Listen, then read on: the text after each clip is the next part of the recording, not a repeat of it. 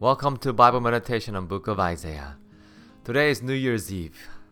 So today is the last Bible meditation for this year. And today we're going to look at chapter 31. Let me read this for you.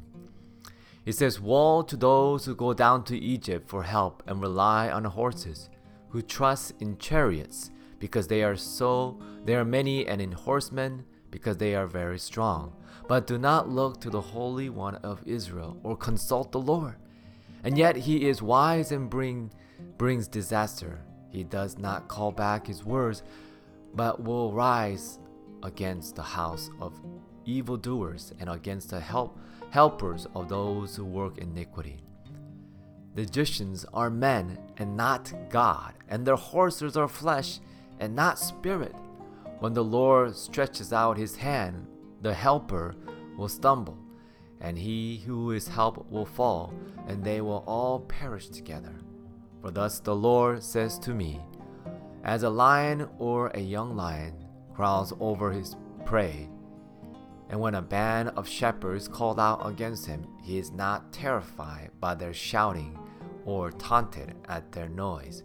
So the Lord of hosts will come down to fight on Mount Zion and on its hill, like birds hovering. So the Lord of hosts will protect Jerusalem. He will protect and deliver it. He will spare and rescue it." So here in this chapter, the Word of God is saying that the Israelite, their fate was on human being, not on God. They were trusting the chariots of the Egypt, not the hand of God. And thus God warned the Jewish king not to go to Egypt for the horses and chariots, because ultimately they will be destroyed. So the question that we need to ask ourselves, why they did not trust God? And God gives a little interesting picture. Does a lion fear a flock of sheep? No.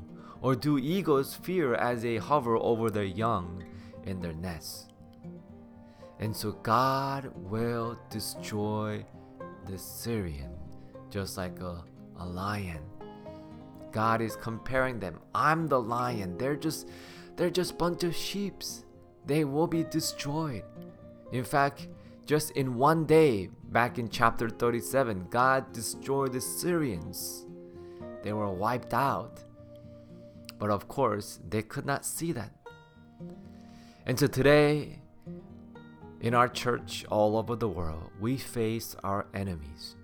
And it is so tempting to trust the world, or even our knowledge, or even our flesh.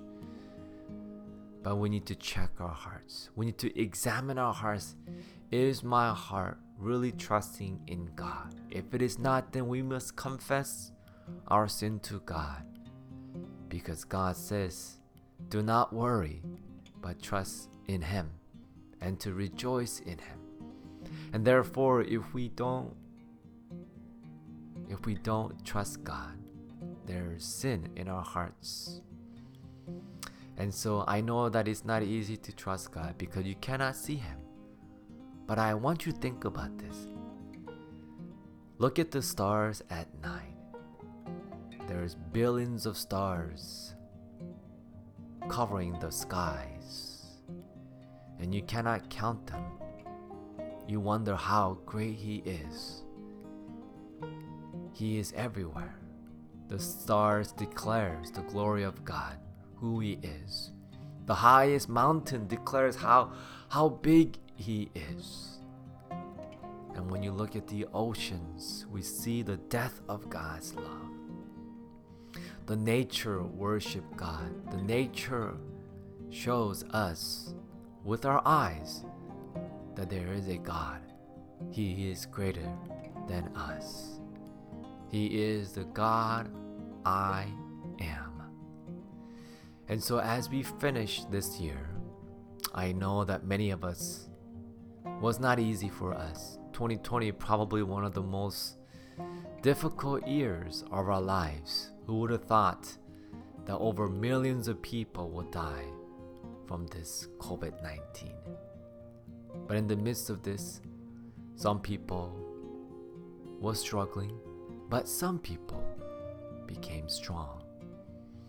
And so next year, as I preach my sermon this coming Sunday, I want to give you a snapshot of my sermon is this.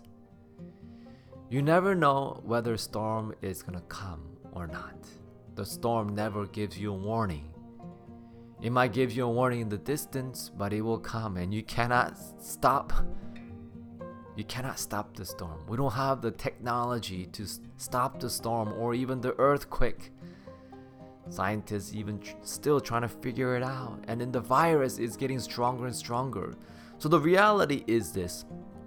We are going to face a storm. And you never know when it's going to come. So what are you going to do?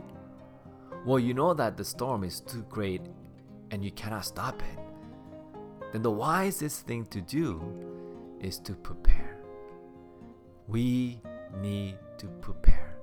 And I hope that you learned that lesson this year. If you thought that you were strong this year, I hope that you will learn that how weak you are and how much you need to prepare yourself. And so the key is being prepared. And how are we going to do that? When we follow God's word, when we trust in God. And we'll talk about this more in my sermon this coming Sunday. But in the meantime, I want you to know, as you look at the stars at night, remember God is stronger than our problem.